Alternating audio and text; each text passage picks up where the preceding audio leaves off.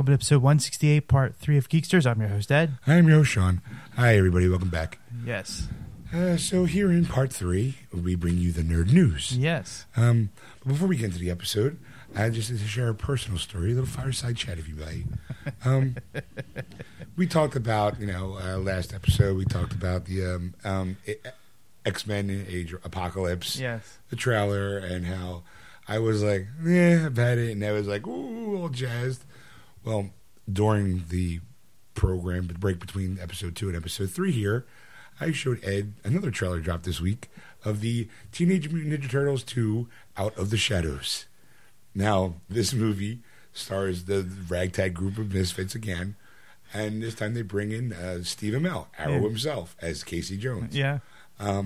So I showed it to him, and I think we talked about it on the show. I liked the reboot. I thought it was cute. It was fun. It was adventurous. Ed, not so much. So starting the trailer, I showed him. I had a smile on my face going, this is going to be great. The reason why I thought it was going to be great because I knew Ed would hate it. Hate it. Ed? Hate is not a strong enough word. No, what was it about that you didn't hate? What was about that you hated?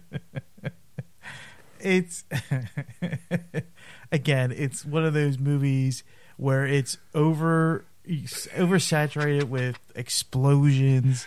It's the typical Michael Bay. I know he's only producing it; he's not directing the movie. Yeah, but still, you figure he's probably sitting there going, "It's my money. You know what this movie needs? More explosions." Exactly. I don't care. Dog farts, make it explode. This time it's got Bebop and Rocksteady in it. That was the other thing. You got jokes, huh? Those two, I have to say, I never really liked them as characters in the show. Really? Yes. Because they were like the comedy relief. And it just really made the whole, series goofy. I don't know. You gotta see Ed's face. Ed's face looks like it's constantly. He's got this stink face, ugh. His stink face is worse. It's not as bad as when I fart. Yeah. He's got this stink face, like he's like this teenage man. Revile. Get it. So I mean, those two characters are just so goofy and they just bother me so much because it's just like. I mean, it's just like after a while you'd be like, you don't use those guys anymore. It's like giving somebody a job. They give a moron a job to reprogram this car or this VCR, whatever. Like I'm trying to think of I can't even think of it. Like that's how frustrated I am with this.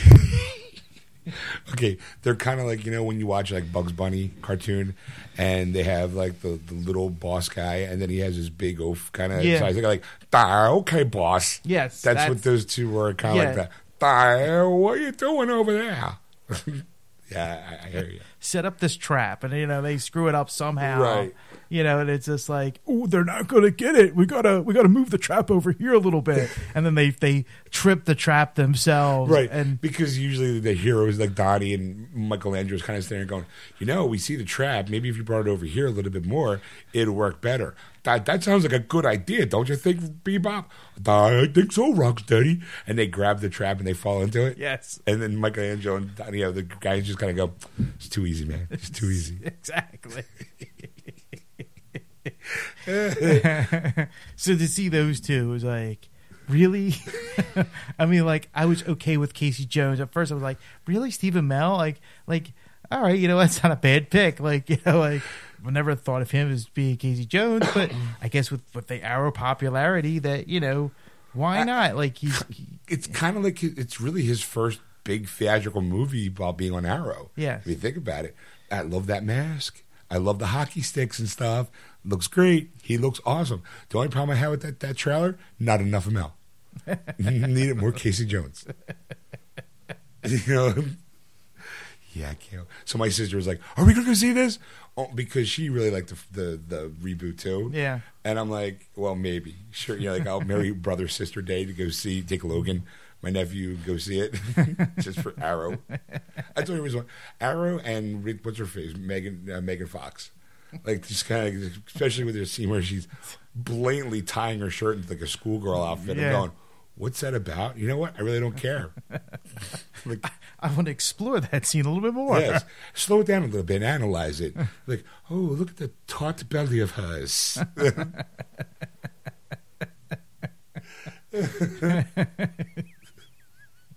So I'm guessing that's a thumbs down for you, theatrical wise. Yes. All right, I'll bring it over when I get it on Blu-ray.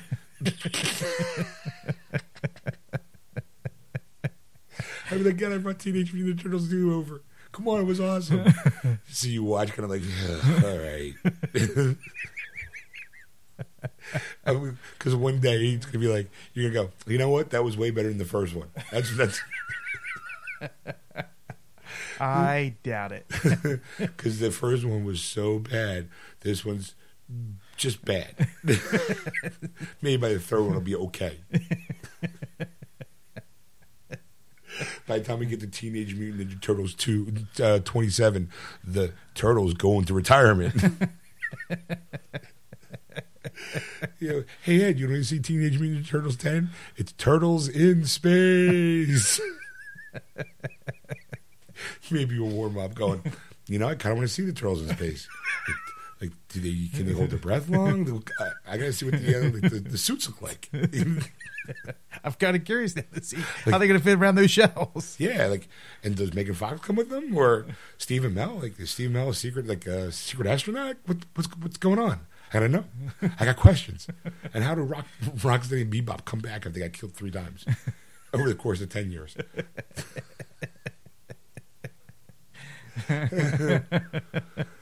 right. I want to start a campaign. Michael Bay stop a campaign.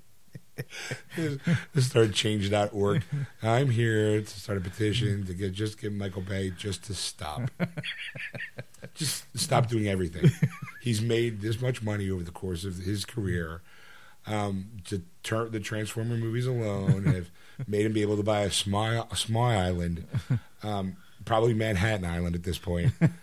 Just stop. Just stop. Sign your You've name. made enough. Yeah. Come on. Give another chance to somebody else because you're crushing my childhood here. You're not even just like killing it. You're crushing it. You're stabbing on it, And laughing, peeing on it. shitting on it. And you're just going, you're going to buy the next ticket. That's right, sucker. You're just going to watch the next one. Crying your Batman bed sheets. You're gonna see it.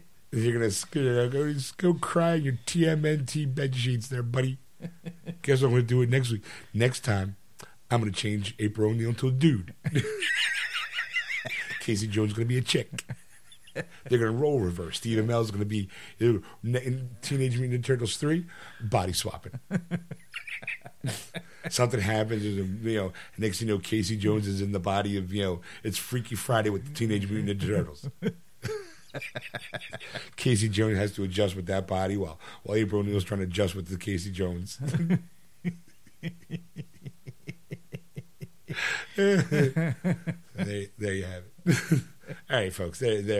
That's our lead into episode 3, where Ed brings us the news. So sit back, relax, and we'll see you at the end. And we're back. You're listening to Geeksters Live on AquanetRadio.com, iTunes Radio, TuneIn, and iHeartRadio. Just search Aquanet Radio on those apps. All right, Ed, it is time for the news. Sure is. What do you got for us, Ed? All right. Well, you know what? Let's since we're talking about Star Wars in the last hour, let's talk about it again. You mean still? Still, yes. All right. Well, actually, better yet, you know that Disney bought Star Wars. They did? I did not know that. You have to listen to our secret episode 0 to find out, because we talked about it. Wow, where can you find that, Ed? You can find it on wordswiththegeeks.com or iTunes. Or if you go to the About section of our Facebook page, Geeksters Radio, while you're there, give it a like. You can also find it there as well. Okay. Apparently, when Star Wars came out, it was a huge deal back in 1977, obviously. Yes, I right? was there. Yes. Well, apparently, other companies were trying to compete with that. Of course, with Star Trek coming out with the motion picture in 1979. Right, like when Star Wars came out, there was a resurgence in sci-fi movies causing Star Trek the motion picture to come out. Alien kind of was 1979. It was in the summer, yep. It was a scary movie, but it was still kind of a science fiction movie that most people, before Star Wars, science fiction movies were kind of writ off. Yeah. There was also Battlestar Galactica. There was also Space 1999. Right. But there was also James Bond in space. Moonraker, yes. Well, Disney, didn't think they could. Black Hole. That's it. That's it, the Black Hole. Go ahead. Disney, of course, at the time was going to compete against Star Wars. Right, with their own movie series. Maximilian. That's right. The Black Hole. Yes. Of course, now many years later, they've bought Star Wars, and now they did. Yes. When that happened? Oh, wow, they must have paid a pretty penny for that. All right, so yeah, they made the Black Hole. I remember going seeing it and going, "This is not Star Wars at all." Right. And this was their basically answer to Star Wars. The Black Hole was going to be actually a series of movies because Empire Strikes Back. The talk of Empire Strikes Back was coming out at the time. Right. After Star Wars, there was definitely going to be a second film. I always considered the Black Hole kind of be like kids went as a kid. You go see Star Wars. It was this big grand adventure, but then the Black Hole was a little bit more serious. There wasn't as action adventure-ish. Right. It was very cerebral. Yes, and they Please tell me this article's going to end with Black Hole 2. Go ahead. No, it does not. Damn. A relaunch? A reboot? No. No, just the fact that this was their idea. This was their answer to Star Wars, right? Was the Black Hole. Because they had robots in the movie. Sure, they had a short little robot, Vincent. Yes. And he was dinged up. He was kind of like a beat-up robot. And then there was a polished version of him. Well, Vincent was the polished up version. Okay. And there was a ding up one. I don't remember the name of it, and it's not here in the explanation of the story here. Okay, keep going with the story. I will Google. But this movie was successful. I mean, it had it grossed $36 million in the thing with a $20 million budget. So it made a profit, a slight profit, but a profit nonetheless. And that they thought that there was going to be a sequel in the horizon. Okay. And of course, when Empire Strikes Back came out, that pretty much destroyed any thoughts of futuristic movies, because how can you beat Empire? Sorry, Bob. Bob was the dinged up one. Yes. It was Bob, Vincent, and yeah. And all right. Of course, Maximilian, as you said, was the evil robot in the series. And he was kind of like the Darth Vader figure of the series, that they were going to flesh out his story more, on who he was and what he had to do to deal with the whole thing. Right. And the idea was that once they went through the black hole, that there was going to be a whole other dimension, and they were. Oh, so that's right. They did go through a black hole, didn't they? Yes. The evil ship did. The survivors escaped at the last minute. Gotcha. But this was basically the first time that they did digital effects. This is okay. Black Hole is one of the credits that they can give to you that did digital effects. I mean, they did a lot of more practical effects because Disney Imagineers, when they were developing this story, doing the special effects, that they were more into practical, so that's why they stuck with those. Right. But special effects wise, they were the top at the time, but against Star Wars. Okay, you always got to put that in there. Okay. Yeah. So that's pretty much it. I mean, I just thought it was fascinating. Okay. Fascinating read. So it wasn't really more news, more so it was of a hey, guess what? Yeah. Article. Gotcha. Okay. Because I'm sitting there going, what's the news? Is it? Are they bringing back Black Hole? Are they gonna? Because now knowing that, fucking relaunch it. Yeah. Do it again. You know what? Maybe it didn't work the first time, but now it could. You figure you get the right director, you kind of use the same kind of plot, and bing, bang, boom. Instead of waiting till the end of the movie to kind of throw them through the black hole, right. Have it happen halfway through. Yeah. That way, you can kind of get the this is what would have happened thing in the original trilogy kind of thing. Right. And then start off from there. Yeah. Like, Yeah, because I would like to see Maximilian back up on the big screen. Yeah. I always liked him. As far as as a kid, I liked R2. Mm-hmm. And then seeing the black hole going, I didn't like Bob or Vincent, but I really gravitated toward Maximilian. Yes. Like I was like the big menacing red robot with blades spinning. You're going, that's cool. Like that's what would happen to R2 if he had steroids. Like, yeah. All right. So what else you got there in the news? well, this is good for local Philadelphians. This next story. It does have to do with Rocky? No, it does not. Oh. You enjoy Legos, don't you? Yes. All right. Well, they're going to bring Legoland to Philadelphia. Get out of town, really? Really? Yes, Legoland chain has announced it will open its 9th U.S. location about 15 miles northwest of Philadelphia in the Plymouth Meeting Mall. Get the hell out of here. I will not, because it's right here in black and white. Wow. Yes, so basically it's going to have, there's going to, like, you can have parties there if you want. They're going to have major displays of Legos. Please tell me it's going to happen within the next 2 years. Well, the groundbreaking starts next year, and the spring of 2017 is the opening day of 2017? Yes. That's a year and a half. Like year and a half away. Oh, my birthday's in the spring. There you go. Oh, dude, we're so going to go to Legoland for my birthday. I'm having a big birthday party at Legoland. Oh, that's awesome. Fabulous. So yeah, so you, like I said, there's, of course you could buy things as you're there. Of course. But yeah. So, I wonder if I can get Lego Dimensions cheaper there. Oh. It's like going right to the source. Wow, Plymouth Meeting. That's not far. No, it's not.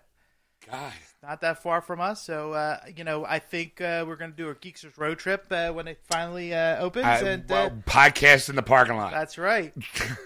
We'll just set it up in the hood of my car, and we'll just kind of sit there and talk. We'll interview people as they walk out. So, what'd you think of Legoland? Did you like it? Was there a spot where you were how to walk barefoot through a bunch of Legos? Come on. Oh, it's gonna be great. Yeah. So anybody in the Philadelphia area, Legoland in Plymouth Meeting. Nice. All right, I'm in. All right. I'm going. Okay. We're going. All right. Definitely gonna be there for that. All right, what else you got? Celebrities been asked several times, like, what's your best favorite film? Or, I get asked all the time, man. Yeah, no, I get that all the time. What was the best movie of 2015, according to you? Barack Obama was asked this question. I thought you said celebrities, Ed. But I'm pumped. All right. Okay, so what movie did he say was the best of 2015? The best movie of 2015 for him was The Martian. See, I kind of... All right, okay. I'm going to say because he... all right. Not having read his article, I'm sure they give you the reason why he says that one. Right? Do they? I'm trying to find it real quick as you're sticking your hand in my face. Yes. Because I'm like, Ed, wait. Because this is what I think his response will be. It shows the endearing human spirit to rescue one person from another, regardless of race, religion, or color. In a variation, yes. Really? Yes, it's the endearment. Yes, pretty much. I mean, I'm not. It's pretty much. They reworded it a little bit, but that's pretty much exactly. I'm not present. I don't have writers for me. Yes. Okay, so that is a very politically correct response for a president to have. Right. It makes it, it's the whole, look at all of us putting aside our differences to save a human being millions of miles away. That shows the human spirit, how we will endure and how we will survive. Right. Of course, it did come into question the fact that, of course, since The Martian is about space travel, and his major budget cuts for the NASA like, yo, dude, if you like The Martian so much, why don't you put a little something back in the pockets of NASA to get our asses out there? There's no response to that. Of course not, because someone took a fluff piece and tried to make it serious. Yes. All right, see, now, if I was president... If you were president, I'd be like, Jurassic World. Really? It'd be like, really, Mr. President? Not The Martian? Like, look, it's great and all. Human people, blah, blah. But come on. Giant dinosaurs eating the fuck out of other people. How awesome was that? Right. Like, come on. That final scene with the Tyrannosaurus Rex is fighting that guy and the Velociraptors all fight. Like, you want to talk about people from completely different worlds joining together to beat a common enemy. You know, like, when have you ever saw a Velociraptor and a Tyrannosaurus Rex ever get along? Right. And then all of a sudden, here's a bigger threat, and they work together to overthrow that threat. That's pure genius. That's the human condition. Right. That's why that movie's the best movie of 2015. And they think Tomorrowland is a close second because that's Michelle Obama's favorite movie of 2015. Okay. Again, it's probably one of those things like, look what we could do. Look what we could accomplish if we put aside petty differences and get the greatest minds together and look at the advancements that we could have in human technology. Right. All right. Safe bets. What was your favorite movie of 2015? Ooh. I mean, my personal favorite wasn't Jurassic World, by the way. I'm just saying, like, if I was president, I'd come up with a wacky comment. I would have to say, I don't know if this is 2015 or not. Oh, boy. Guardians of the Galaxy? That was last year. Right? That was last year. Then I don't have one. No. That was my favorite film of 2015 because I didn't care about any other movie. My favorite film of 2015 is going to be Star Wars Episode 7, The Force Awakens. Oh, look at that. Brucha! Yeah, I actually, if we have to go back and look at the past year so far, besides Star Wars. You know, we'll do this. Give me your answer now, but we'll wait for we'll do like our year-end review kind of thing. Yeah. And we'll talk about like maybe what our favorite stuff was over the course of 2015 as we look forward to 2016. Yeah. All right. I mean, I'd have to say, even though it wasn't as good as everybody, a lot of critics had a lot of, iffies about it, was Avengers Age of Ultron? Yeah. I mean, it's fair enough just because other people don't like it. It's what's your favorite movie of 2015? What about you? That's a tough one. I want to say The Intimidation Game, but I think that came out 2014 as well. I did like that one a lot, yeah. I don't know. Like, I really, really, I like The Martian. I mean, doing the show and having to do a movie review or doing a movie review almost every week because I go see a lot of movies.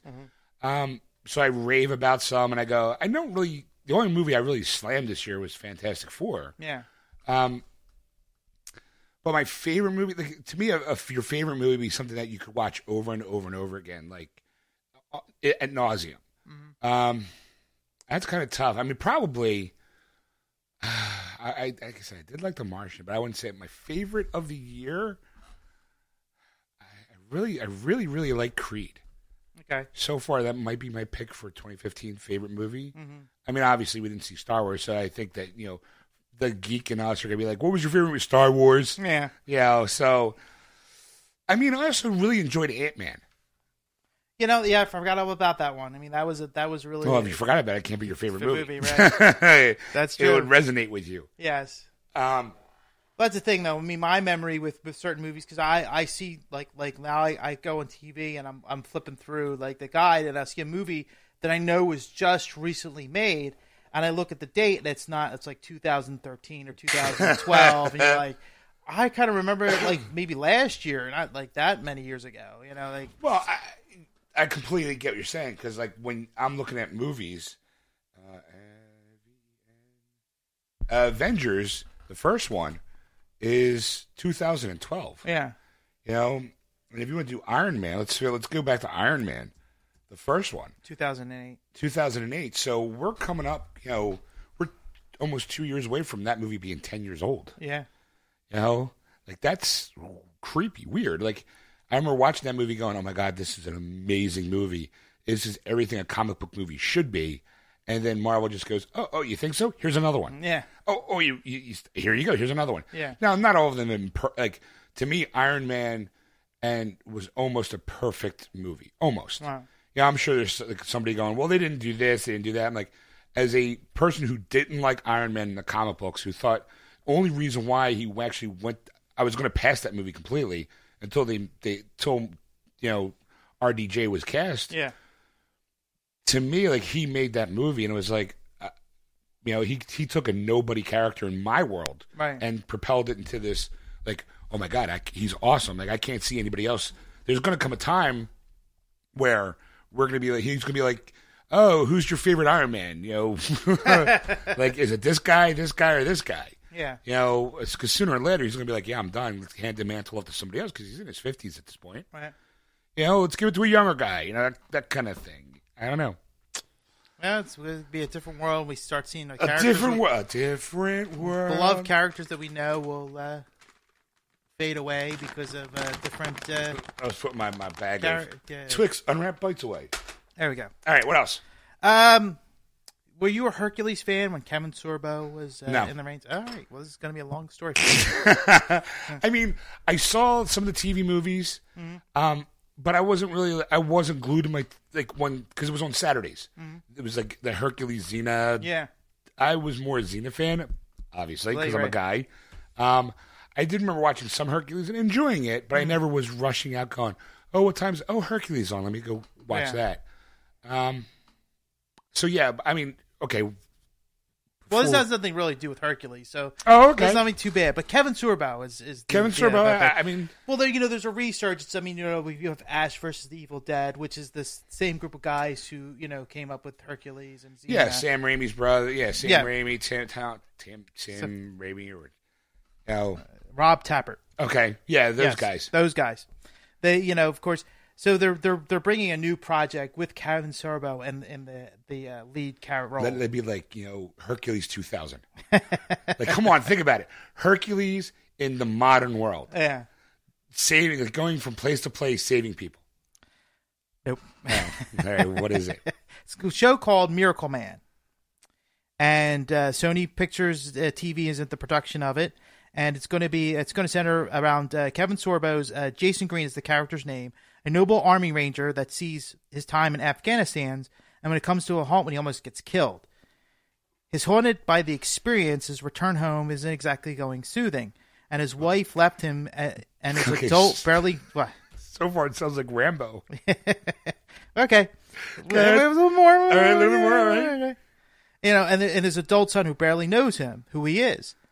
But he gets a gift, and he performs small miracles for people. Like, Hey, kid, let me watch you pull a dime out of your ear. Watch me saw this woman in half. Pick a card, any card. Is that kind of miracle? well, no, these are miracles that are going to affect people's lives. It's not going to be like major events that he's okay. going to transform or change, but there's small little things that are significant to people that could change their lives. Okay, so it's kind of like Rambo mixed with Touched by an Angel. Exactly. If If you want to put it that black and white, then yes, that's exactly it. I mean, okay, but it's not like, oh my God, he's not healing the sick or Nah. bringing sight to the blind or anything like that. Nah. But it's like, oh my God, my boss is an evil prick. He laid me off, and I have 4 mouths to feed, and this guy, my boss is an evil person, so he provides leverage. Exactly. He helps them find a way, and next thing you know, that guy who is struggling now becomes the CEO of that company while his boss gets kicked out on his ass because he's an evil person. Is that kind of... Yeah, it's pretty much, Really? could be something. I mean, that's not in that, vein of the story, but that's the idea, Like, oh my God, it's a miracle. You got my job back and you gave me a promotion. Right. Oh my God, you ruined another person's life. You're no hero.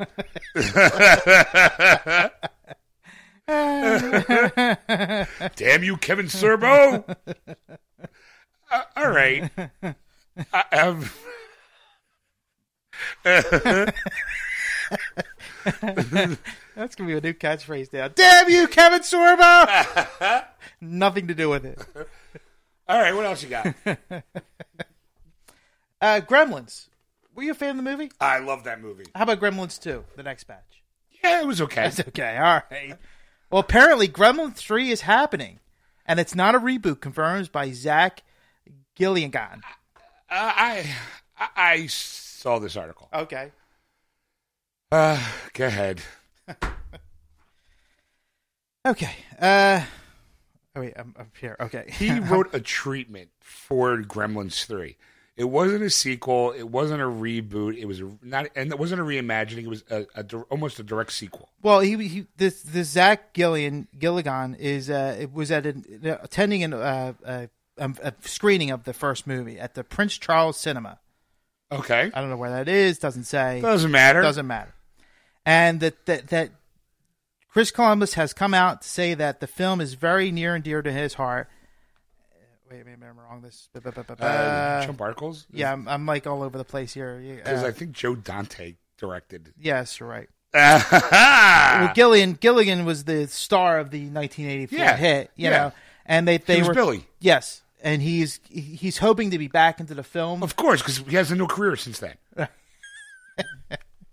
So they're close to making this like finally come to a fruition. They're working on. He's hoping. Yes, it's one of those things like I haven't worked in the business since Gremlins 2. I'm sorry, since Waxworks, which was a great movie. Yeah. I haven't really. I'm kind of down on my luck, and since Jurassic World and Star Wars and Terminator, they're all making their resurgence. That's right. It's so time. Why not Gremlins? Why not? Strike while the iron's hot in this nostalgia era to bring back Gremlins. Gremlins 3. Bring back Billy. What happened to Billy? Is him and Phoebe Cates still going out together? Like, what's going on? And is there anything of what he? Because apparently he wrote a treatment, which is called like a kind of like an idea for what the movie could be about. It doesn't say in this article. Just that of course, like you said, there's a resurgence, of course, Jurassic World. Where it could be told 30 years later, and that's the point of this. Is fact is it's going to be like a 30 years later, and then like what happens to the Gremlins and what's going on with them, and that. He hopefully will be starring in this movie or have a part in this movie. Okay, all right. Let's see. All right, I'm looking here because I'm trying to find. Here it is. I'm trying to find. He actually had an idea of what. Let's see. I really wish I had this article. It's not going to be a reboot. It will not be a remake in any way, shape, or form. The third film will continue a series left off 25 years ago. Okay. Let's see. He actually, apparently in his eyes, the one thing that he wrote was, you know what? Screw it. It doesn't matter at this point. Basically, roughly, and I really wish I could find the article, roughly what he said was that he wrote an idea where the Gremlins actually kind of morph into a giant gremlin and terrorize a neighborhood.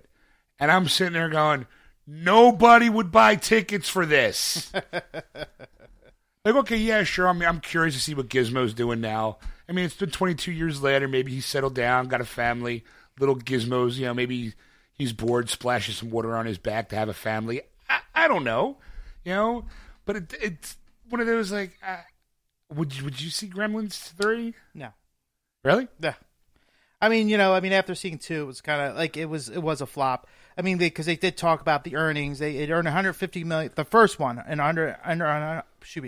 earned $153 million. The first one, okay, which would be around $350 million today's thing with a budget of $11 million. So it was a huge hit. It was a huge hit. Yeah, huge hit. So Gremlins 2, of course, emerged in 1990.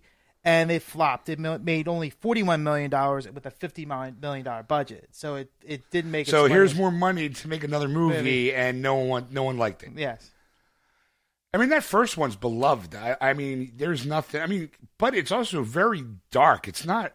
I mean, it is. It is not a kid's movie to me in any sense. No, it's very mischief horror kind of thing. Because if you think about it, the girl Phoebe Cates' character hates Christmas because her dad snapped his neck while trying to slide down the chimney, and died in the chimney. Like, Christmas is ruined for this girl forever. Yes.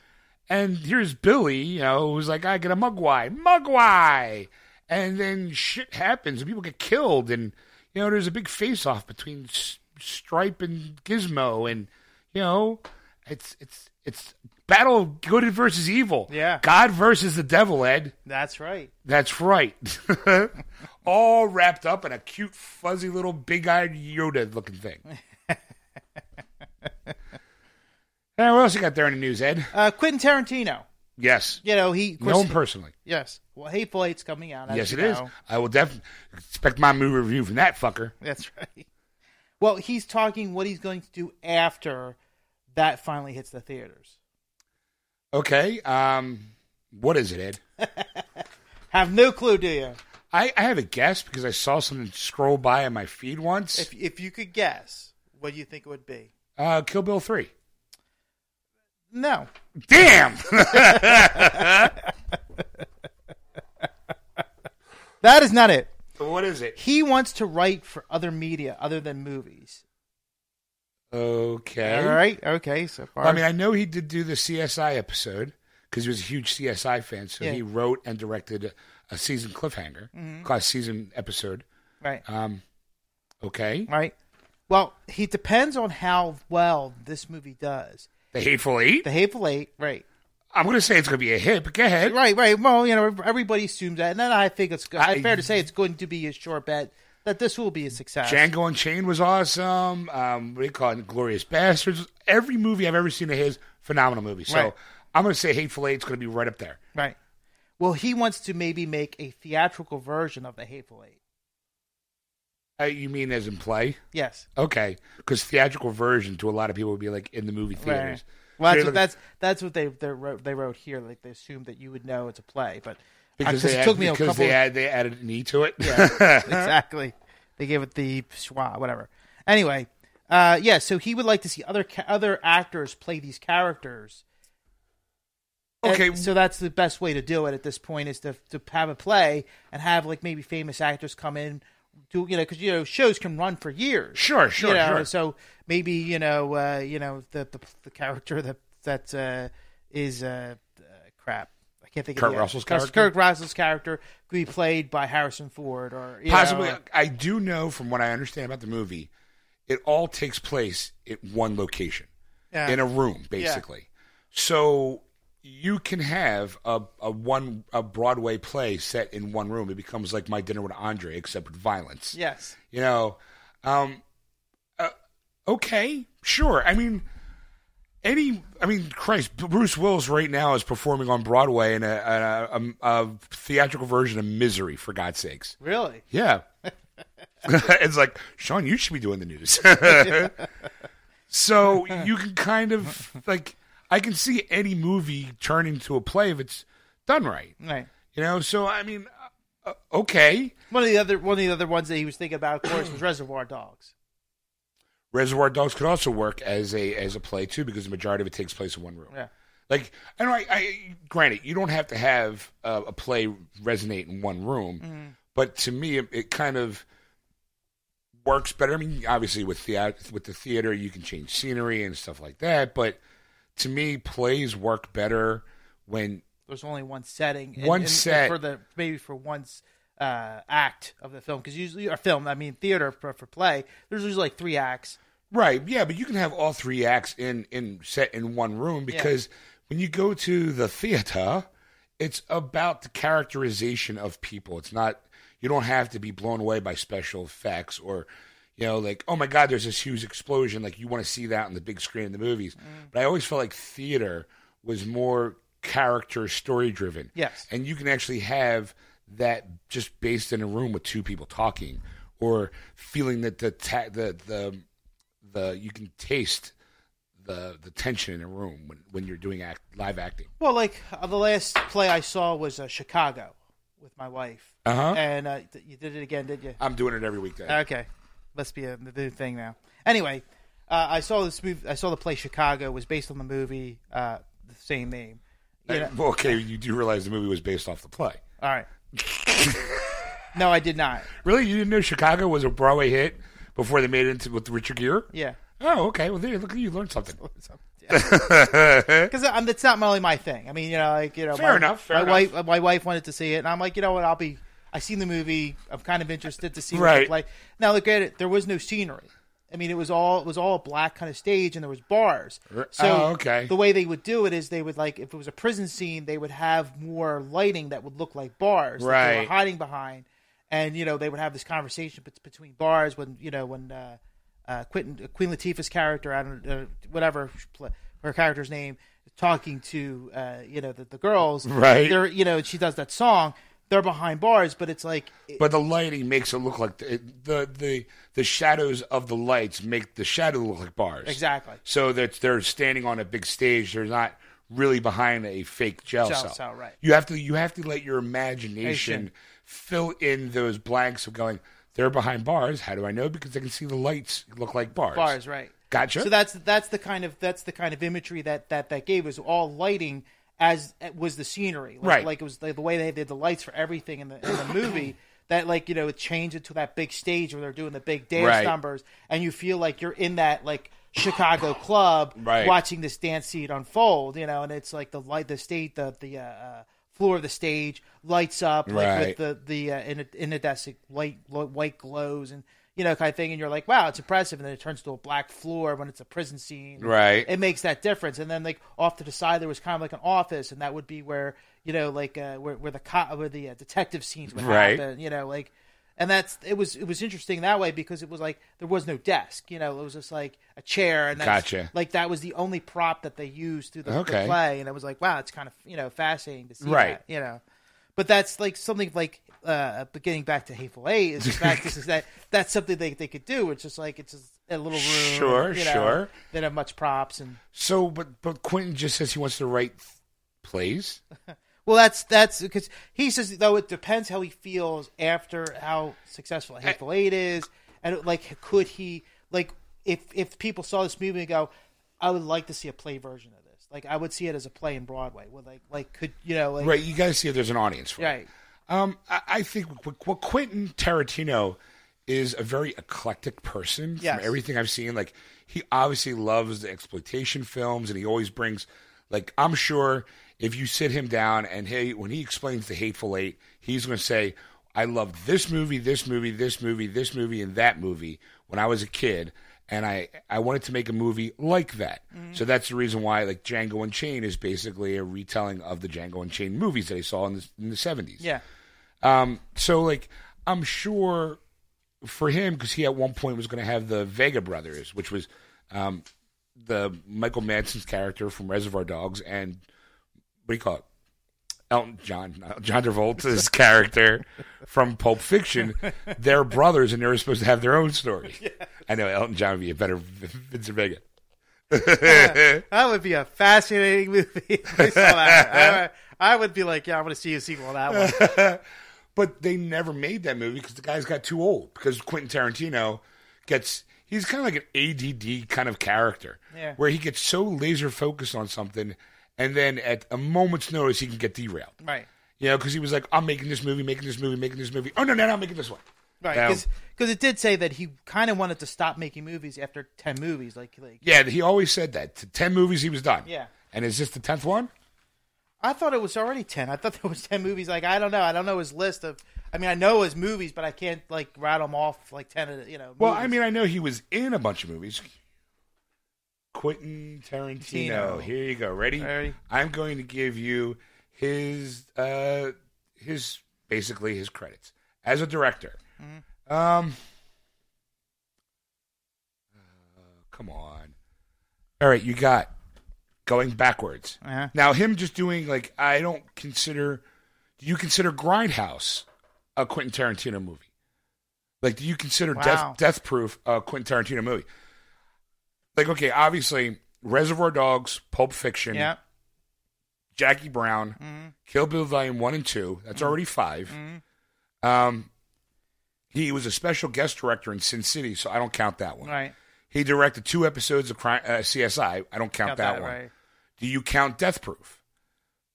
I would. Okay. Then you have that's 6. And after that was Inglourious Bastards, Django Unchained, and The Hateful Eight. So that'd be 9 films. Right. So he has one more in him, apparently, according to him. And after he does 10 movies, he's done. Yeah. It depends. Like, some people might go, Death Proof doesn't count because it was a double feature with him and, Robert Rodriguez. Yes. So maybe it's like the Doctor Who thing. Is he the 11th Doctor to the 12th Doctor? Do you consider this a Quentin Tarantino movie or a dual directors thing? Yeah. I don't know. But just because he stops directing movies, he could still write them because he's written a lot of great movies. Yeah. You know, I mean, not only the movies that he wrote, but he also wrote From Dusk Till Dawn. He wrote Four Rooms, at least one segment. He wrote Natural Born Killers. Mm-hmm. He wrote True Romance. Yeah, that was a great movie. You know, so it's like, all right. He's acted in 34 movies, too, by the way. Wow. Yeah, all right. Anyway, so, all right. You know what? An artist should not be shackled to one type of medium. Yeah. Like, if he wants to write books, let him write books. If he wants to direct TV, let him, like I kind of feel like a person of his kind of vision, I think lends well to movies and probably would lend well to theater. I don't know if it would lend well to TV. I mean, obviously the CSI thing was a special thing. Yeah. But I can't see a TV show, created and directed by Quentin Tarantino on ABC.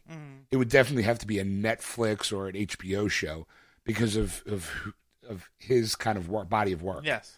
I don't really see like, hey, the number one family movie, a film of all time, is directed and written by Quentin Tarantino. I don't know if he has that muscle in him. You know, but I guess we'll have to find out, and you will know my review because I am planning on seeing Hateful Eight. Yeah. I can't wait. Okay, what else you got in news? All right. I got plenty of time, so let's do this one. Yeah, don't worry. I'm looking at the clock. Spider-Man. Yeah.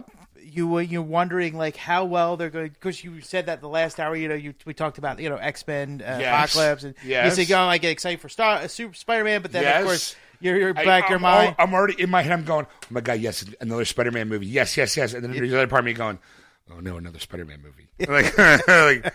Like, all right. So they gave you the feel of this movie to give you an idea of what this movie is going to really be about. Oh, so they kind of gave you the synopsis already? They're not giving you a synopsis. They're just giving you like what the vibe, like what we play. Oh, it's going to be fun. Like it's gonna be with it's going to be lots of laughs like and some action. Winter Soldier was like a political thriller. Yeah, okay. Guardians of the Galaxy and Ant-Man were veered to more to like a heist flicks, a comedy kind of thing. Doctor right. Strange will have a lot of horror elements into it. Right. So that's the kind of thing.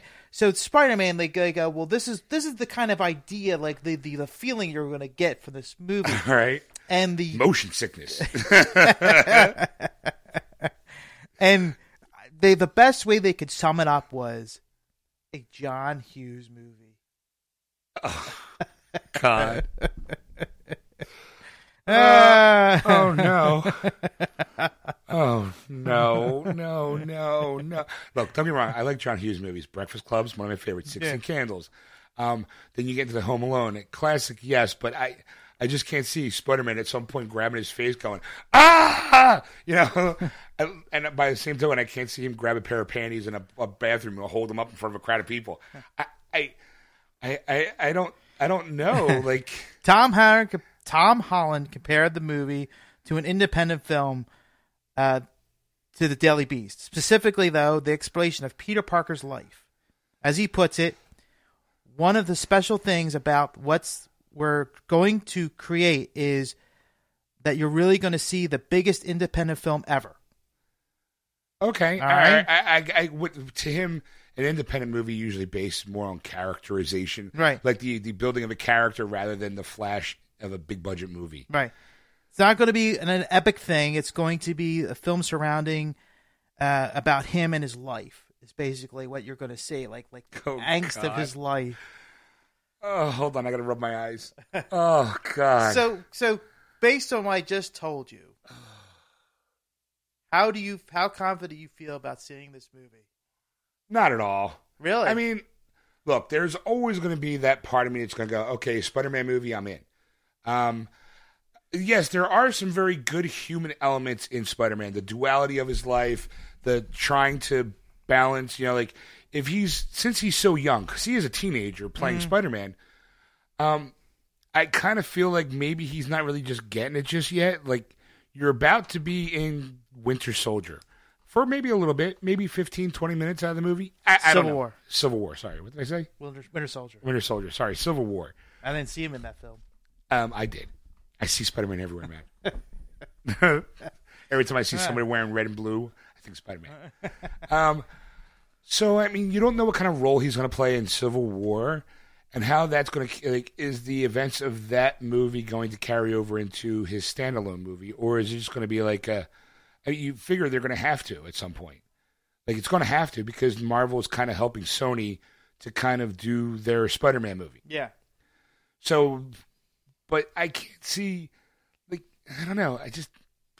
I can't see Spider-Man, unless he's trying to say they're going that the drama of the movie is Spider-Man trying to live his dual life the best he can, which has been the whole main theme of the comic book anyway. Yeah. Where it's like, I'm Spider-Man, here I am in school trying to learn, I have a math test today, but oh no, Doc Ock is tearing apart the city.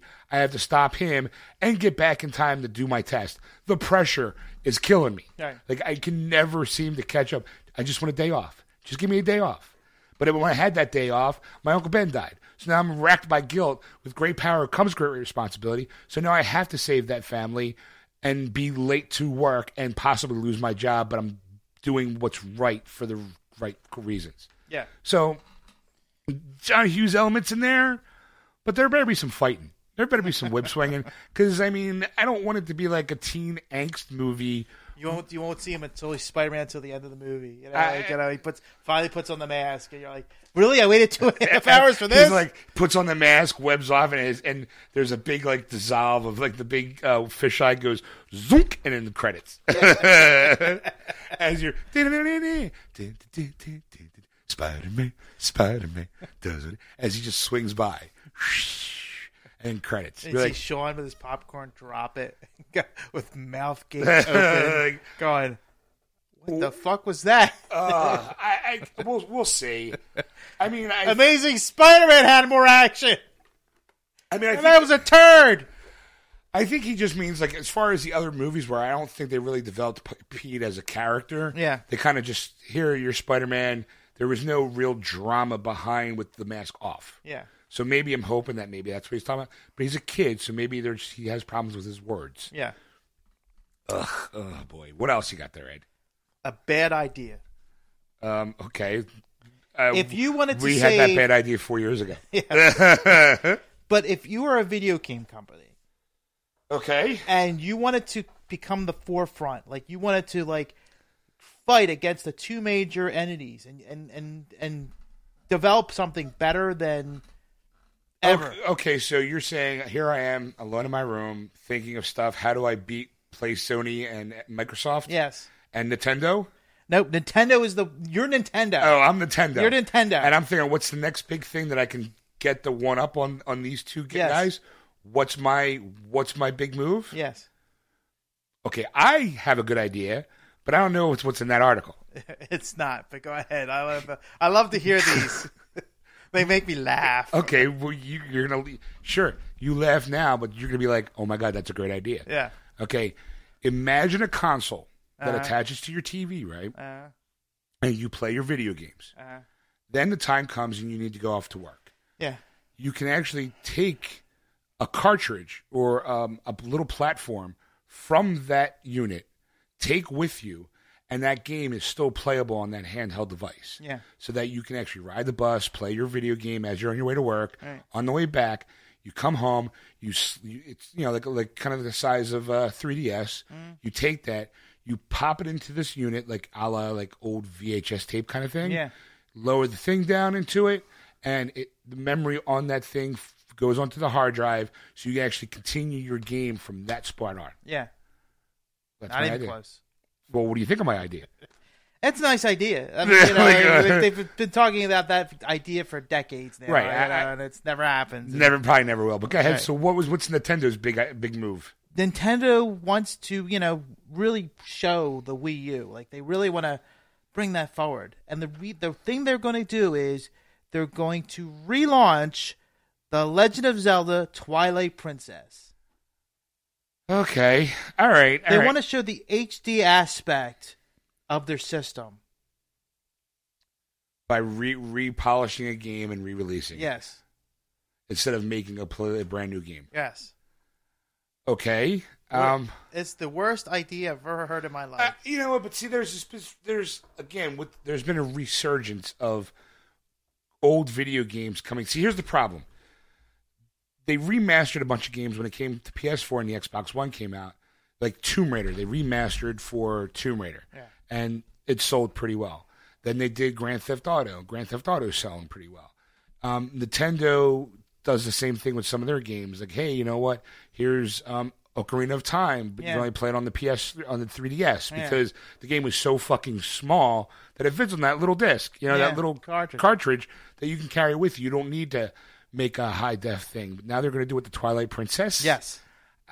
I mean, I guess I don't know. Like, but the thing is, there's no new because this came out, of course, the days of when the Wii console came out and GameCube was on its way out. Right. So they made it for both. It was a duality game that you could buy it for the GameCube or the Wii U. Okay. Or the Wii, excuse me.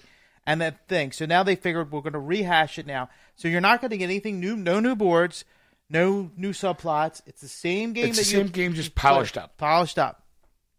And the only thing that they are adding something, though. I have to say that they are adding something. They're adding the fact that you're going to use the amiibo figures. How they're being used, they don't know. I mean, Nintendo is so desperate to try to get this amiibo thing working. They want it to be the next Skylander stuff, where you're now being in the video game business. You know, at least the retailer end, those amiibos do fly off the shelves. Yeah, they are this year's Beanie Baby. You know, as far as they do a limited run, people buy them up, and then they either open them up to play in the game or they just let them collect dust. But here's the problem: if you buy an amiibo figure and you're letting it collect dust, you're not implementing it into the game, which is why they designed it in the first place. Right. Like, what coworker has a Super Mario Maker, and you can actually take those amiibo figures, put it in the Super Mario Maker, and then when you hit a brick and there's a mushroom comes up with a question mark on it, when you hit that mushroom, you become an 8-bit version of that amiibo. Like I was playing, I was an 8-bit version of Pikachu's. I was like, oh, look at me, I'm Pikachu. Didn't know how we play the game anymore. It was just Pikachu playing a Super Mario Brother, Super Mario level. And I'm just like, okay, it's cute and all, but it really doesn't, like, I don't have his powers. Right. Like, to me, it'd be like, if you're going to use the amiibo figure to implement into a game, give them the powers of that amiibo figure. Like, Pikachu should be able to use his little lightning strikes, or whatever Pikachu does. Besides just look cute and go, Pinka, Pinka, you know? You know? I like, just do that. But the thing is that, you know, the reason I think people buy Nintendo products is because, granted, at this point in life, you know, they're not going to have a major title out there that's going to revolutionize the game, you know, type of thing. They're looking for the Super Mario game, the Kirby game, the Legend of Zelda game. You're looking for the next generation of what the game is. Like, what's the next Legend of Zelda game should be. Right. You know, type of thing. And to do this, to polish it and just rehash it, like, you've played it before. Now play it again. It's prettier. And the thing is that there is no hopes of a new Zelda game coming out because I haven't brought this article to light because I forgot it and it was buried deep in my nerd news and we lost it. Was the fact is that Nintendo is coming out with a new system. Right. You know. Right. So they're working on like upping their game in a way, but just by system alone, by console. Right. So that right. like, technology will be there for games finally. So it almost feels like, you know what, we're going to ignore new games for the Wii U because we're making new games for this system. So in the meantime, to keep those people coming back, we're going to just take our old games, repolish them, and sell for that system. Exactly. That's possible. That is very possible. And they're also probably banking on the fact, too, that just like in movies, anything old is new again. So, like, just because, like, since Star Wars is now hitting theaters, hey, the person who saw Empire Strikes Back was 10 years old, possibly. They also probably played Legend of Zelda when they were a teenager. They're going to want to play Legend of Zelda again, the same game over again, just in high def. I mean, a lot of people are making a big deal about, we call Final Fantasy VII coming back. And it looks different, and it looks great. But they're also, like, the game is too big to be able to put on one disc, so it's going to be like a serial kind of thing. It's like, here's part 1, here's part 2. Like, is it going to be like how Telltale Games does it, where it's 5 episodes and you can kill it in like a weekend? Or are they going to add more stuff? Because what I've seen so far, it looks great. And I'll probably buy that just for the nostalgia version to see what they changed about it. But other than that, I'm like, I don't know if I know I didn't really. I think I almost finished Final Fantasy VII. Maybe this time around I will.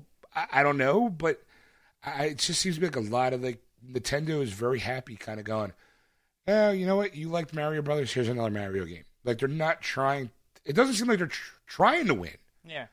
It's like, okay, you know what? While these two guys fight it out, we're going to be happy making our games, and because it seems to be like a lot of gamers who were fans of the Nintendo system own a Wii U, and they'll buy the old games again because it makes them recapture their youth again.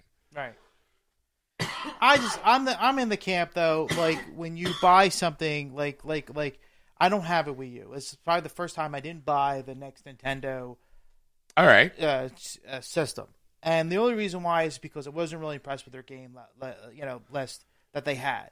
I was okay with the Wii's, list. Their new game lineup sucks. Right, and to me it was just like when finally the new Zelda game comes out, I'm gonna drop the money and buy a Wii U just to play the next Legend of Zelda game because that's to me was like the game to play on that system. I'll buy other games in the as like time went on because it's just like, all right, you know what? I want to add my collection because I'm not just going to play this for one game. I'm going to buy other games, and then that's like to me, Nintendo will make money off of me just to do that. But to find out that the fact is that I have the game, I play it on the Wii, right? Like, why would I want to? Just because it's high definition and amiibo figures, it's like, or maybe because you played it for the Wii, and all of a sudden here it is, like 10, 15 years later. It's not even 10, 15 years later. That's the thing that's sad about it. Like I said, I don't. To me, like when I see the working and I see the Wii U, like there's a whole section on the wall that says Wii U. We have more pre-owned games than we do new games, and I'm not saying that they're like Super Mario Maker is an awesome game. You know what? To me, it's like, hey, you know what? You like Super Mario Brothers? Make your own level and share it with the rest of the world. Yeah. Who fucking cares? Like, okay, well, you get to download other people's boards and play them. Okay, like there's nothing. Yeah, there. but I mean, but that's a new game. That's not. You're not getting Super Mario Brothers again and playing it. To me, you are because it's yet another Mario game. They have the Yoshi's Woolly World where instead of you're playing a Yoshi game, but now you're a ball of yarn. It's like, okay, how many Yoshi games are there out there? Now there's half a dozen Kirby games out there. It's like, all right, you know what? You guys keep using the same shit over and over and over again. You're not doing anything new. Like, okay, yeah, Yoshi's a ball of yarn, and here's an amiibo for Yoshi, and here's an amiibo for this, and you can put him in that world. I'm going, that's great. Make something new. Like, create a new character. Yeah. Like, put yourself out there. Right. Like, I don't need... Like, I got over Mario after Super Mario Brothers 2. Right. Or maybe Super Mario Brothers 3. I'm not going out there buying the next Mario game because I don't know. Like, it's just like I had a happy childhood. I don't know. Maybe because it seems to be like everybody who buys those games are so obsessed with like the recapturing of their youth, going, "Oh my God, I remember this game and I had such a great time playing it." And I'm like, "Yeah, you had a great time because it was the best time of your life because you were younger. You didn't have to worry about bills. You didn't have to worry about food, clothes, shelter. It was all provided for you." All you had to do is wake up, go to school, come home, and do some homework. Yeah. That was it. You didn't have to worry about the rest of the world. So, yeah, obviously you pick up that video game to go play it again because you flash back to that time. Right. Because you don't want to admit to yourself that next week I got to pay an electric bill and I'm broke. Well, like I'm like I get excited. Like now I've been going to different stores and I've seen like Atari 2600 with 100 games like built into it. Yes. Like it's like, you know what, I could recapture my youth and it only cost me $30. Right. Right. Like it's like I could play that one button, one stick controller, and just play that for hours on end and enjoy it, Yeah, we found the fountain of youth. It's called old video games. Yes. But I mean like to me, like that's it. Like to rehash the same thing over and over again and just polish it up and and I don't think they're going to do that. I think it's just going to be like, here's the game. It works in high def. Well, good luck with that. Well, they'll take the polygons instead of having the points. They'll round off the edges. Yeah. And then make it look high def, and they'd be like, "All right, it looks pretty and all." I don't know. I mean, it's just I think they're just buying time until the next system comes out. Yeah. And they've stopped making product. They'll probably have a bunch of games lined up for the Wii U, but it's just a matter of time before that they're going, well, we have it planned out to do these releases just until the next system comes out. That's why we're not doing anything different. That's why you're going to see the 37th version of a Mario in a video game, because we have the rights to him, and it doesn't really it costs to make a Mario video game, but we're not paying an outside company to create their own game for us. Like, oh, look, here's Just Dance 2016. Yay. You know, where is, like, you know, there's no Batman Arkham Knight. There's no Battlefield. Right. You know, no Battlefront. Like, you would think Nintendo would maybe, like, jump on the Star Wars bandwagon. But no. Instead, they sold the rights to Sony to be able to get Super Star Wars into the PS4. What? You know, you're like, Nintendo, you owned that at one point in time. Why didn't you polish that up yourself? Yeah. Why didn't you high-def that up and make it part of your Wii U collection? No, you were like, hey, you know what? Here's Sony, you can have it. Yeah. You know? We need the money. Sell it. Yeah. Sell it to you cheap. You know, anything else there, Ed? Well, we could go on, but I think it's time to call it a night. Okay, Ed, fine. Well, we'll have a bonus article, a couple of bonus articles for the bonus stuff for the podcast. Oh, look at you! Ooh. All right, kids. Well, thanks for listening. You've been listening to Geeksters Live on AquanetRadio.com, iTunes Radio, TuneIn, and iHeartRadio. Just search Aquanet Radio on those apps. And don't forget to go to Facebook, type in Geeksters Radio into your search bar, and you'll see our Facebook page. Give us a like. You know you want to. Follow us on Twitter at Geeksters or Instagram at Geeksters Radio. And if you want to tell your friends where you can download this show in podcast form. Or you want to download it yourself. Yes. And rehash the laughs. And listen to what going, okay, well, I heard the show. What are they going to talk about in the bonus material that Ed obviously said would stop the show to save it for the other? I got to know what that is. You can go to the About section on our Facebook page to find out where you can download it. If you haven't already downloaded it from wordswithgeeks.com or on iTunes. It don't cost nothing. Or if you're a Google user, you can download any podcast app, search for Geeksters, and we'll be there. And if you want to contact Ed on anything you may have seen or heard on the show, you can contact him at ed@wordswithgeeks.com. Or you can contact Sean at wordswithgeeks.com. And we'll see you next week, folks. Bye!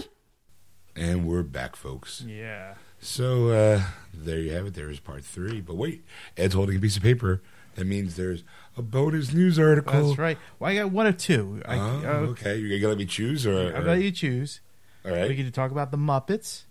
Okay. Or we could talk about a sci-fi show returning to television. I say we do both. Okay. I'm intrigued about the Muppets, even though I think I might have heard this article already, but I have to know what sci-fi show is coming back. So go ahead, let's start off the Muppets. Well, apparently the Muppets show they think is maybe a little bit of trouble. The ratings are slipping. Yes, I have read that. Yes. Go ahead. Well, according to the last episode, they have dropped to a dismal rating of 1.1, which I don't know what that really means in the television world. I think it's like 1.1 million people watch it. Okay. And of course, it was called Going Gonzo, which had Joseph Gordon-Levitt doing a duet with Miss Piggy, and rocker Dave Grohl doing the drum off with Animal. Right. Yes. You've seen the episodes. I've seen the episode, and then last week's episode was the Mindy Kingle or whatever her name Kaling. is. Yeah, doing the Christmas episode, yes. I thought. Yes. Yeah, okay. All right, so go ahead. So they feel that, because, and also the fact that the co-creator and showrunner Bob Krishna was leaving the show due to the behind-the-scenes problems involving the development process of the show. So the How I Met Your Mother writer and executive producer Kristen Newman will be taking over showrunning duties. So we're going to see how well they're going to do when they pick it up back in February. February 2nd, yes. Okay, what are your feelings? I hope this show lasts because every episode I still laugh. I laugh hysterically. I still think it's funny. I mean, a lot of people I know that had negative things about it, saying, it's not really for kids, and it's like, well, it's really for all ages. I mean, it's like, putting the Muppets in adult themes is kind of edgy a little bit, but it's not like something they don't hear in today's world with social media, the news, the world going on around them. Well, just the Christmas episode alone, there was still that whole, like, we're a family, let's stick together, like there's still those wholesome values. It's in there, yes. There's morals are still there. It's just painted it with a different brush. Yeah. You know, you just have to pay attention to it. That's all. Yeah. So hopefully they will. I mean, the good thing about it though is the person in charge who made How I Met Your Mother, and that show lasted 9 years. Yeah. It did kind of fall off. Had some good episodes and bad episodes, but overall, How I Met Your Mother was a pretty solid show with some good, good jokes in it. Right. How it's going to translate, how that skill is going to translate to the Muppets, I don't know. Maybe it'll still be adult oriented, but maybe you won't see them at the bar as much, Yeah. or maybe which is a shame too because Ralph's is it's the perfect place for Yes. It's just it's perfect. You don't need him on the show because he owns a bar now. Yeah. Like that's perfect, brilliant. Or maybe they won't have like I thought Pepe with the muscle shirt, like when they were doing the online dating, he's like, Yeah. Grr. I love the show makes me laugh so hard. And with Chip the IT guy needs his own show. Yeah. Yeah, I mean, we'll just have to wait and see. I mean, right now, I like the show. I think it's solid. I think it's funny. I can understand, again, we've talked about it, to kind of understand how people can be offended by it. But I think we are living in this world of overly political correctness Yeah. that I think that sooner or later, the backlash will start to happen. And you'll start seeing more shows push the edge of good taste, apparently. And so what if it starts with the Muppets? Maybe it's going to, start a trend, Yeah. But Let's hope. okay, we'll have to find out. What I find amazing is the fact that the shows last week's, like, I don't know how many shows they had in the can. Like, it's not like they do it on a week-to-week basis. They put a bunch in the can and air 'em, So that means anything from February on hasn't even been produced yet. Yeah. So I'm curious to see what they do. Like, Right. And I think it's going to be a mad scramble, to be honest with you, because if they have to take any of the advice that was given to them, I think they're going to have to retool some lot of scripts that they might have had already written. Maybe. In a way. And I hope they don't. I hope they kind of stay the course, because I just think, I mean, it's just really hard to judge, because it's like maybe it's the time slot they're in, and that's always the fear. That is true. It is an 8:00 time slot. Yeah, it's on a Tuesday night on 8:00. Maybe switch it. Try 8:30, maybe 9:00. Yeah. Depending on what they have. If they have more, maybe find a different spot where a 9:00 spot would work better for them, because I still think the show's solid, and you know what, they have Netflix buy it. That's my answer. Let Netflix buy it, and you'll see all crazy shit happening. All right, so now I have to know what sci-fi show is coming back. It better be a good one. Well, what would be a bad show? Let's put it that way. Bad sci-fi. Yeah. I got to be honest. I really couldn't tell you, because if it's a bad sci-fi show, I stop watching it. Anyway, what was that ding for? The bell is starting. Ding ding. Ding ding. All right. Yeah, I don't have a clue. Like, maybe when I want to hear the name, I'll be like, oh, okay.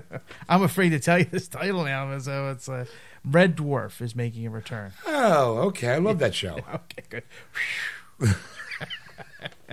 Yes. I have the entire series on DVD, and then they made like because it was BBC, they made like a there was a 10th season. Right. And then there was like a kind of like a movie. It was like Red Dwarf Back to Earth, where they come back to Earth and someone's made a TV show about their adventures. It's very very satire-ish. Yes. So, and then at the end they want them getting stuck back in space. Yes. I that's the plot. I have yet to watch it because I wanted to watch the whole series. Again, it's one of those shows that kind of like I'm really into, and all of a sudden it falls off for me. It is also one of those series that I get kind of annoyed with, because I do have the entire series on DVD because it's not on Blu-ray. Yeah. But yet I bought Red Dwarf 10 and Red Dwarf Back to Earth on Blu-ray. It is the only series that I have that is a cross between DVD and Blu-ray. Yes. Well, they're going to do series 11 and 12 is the next two in the series. They're going to start filming it next year. Okay. And they're, of course, going to bring it to 2016 and 2017. So we're going to start seeing it at the fall of 2016. All right. And of course, and the original cast will be back. Craig Charles as Lister, Chris Barry as Rimmer, Danny John Jules as Cat, and Robert Lywin as Crichton. Yes. Good. I'm glad. All right. I'm in. I really did like that show. I never saw that show. It was a show that I used to watch when it was that and The Young Ones, like when British comedy was just starting. I was like a teenager, and the BBC would do some British comedy, and I would watch it, or would, thankfully for videotape, you could rent a movie or rent a series. So yeah, it was. Some of the jokes were hit and miss with me, specifically because I'm American. Right. But overall, I thought the show was very funny. Yes. Very, very funny. So I'm in. Okay. That I will allow. All right. All right. Well, good. I'm glad we got some bonus material in for you people. But if you want to catch a show live, which, you never know what can happen on that show. That's right. Not like you never know what's going to happen on this part either. You can, on Sunday nights, 6 to 9:30 p.m. Eastern Standard Time on AquanetRadio.com. Excuse me, I got the hiccups. iTunes Radio, TuneIn, and iHeartRadio. Just search Aquanet Radio on those apps. And if you enjoyed this program, which we hope you did, I mean, if you lasted through all 3 episodes, do us a favor. Go to our Facebook page, Geeksters Radio, and give us a like. And while you're there, hit the About button so you can find out where you can tell your friends to download their own version of the show, their own copy of the show, if they haven't already gone to wordswithgeeks.com or iTunes. Or if you're a Google user, you can download any podcast app, search for Geeksters, and our show will be there for you. That's right. And don't forget to follow us on Twitter at Geeksters or on Instagram at Geeksters Radio. Or if you want to contact Sean on anything we've talked about or just want to say hello, you can contact Sean at wordswiththegeeks.com. Or if you want to contact Ed on anything you've seen or heard or read and you think you might be interested or that you want to hear on the show, contact him at ed@wordswithgeeks.com. And we'll see you next week. That was wonderful. Bravo! I loved that. Oh, it was great. Well, it was pretty good. Well, it wasn't bad. Well, there were parts of it that weren't very good, It though. could have been a lot better. I didn't really like it. It was pretty terrible. It was bad. It was awful. It was terrible. Get him away! Hey, boo! Boo!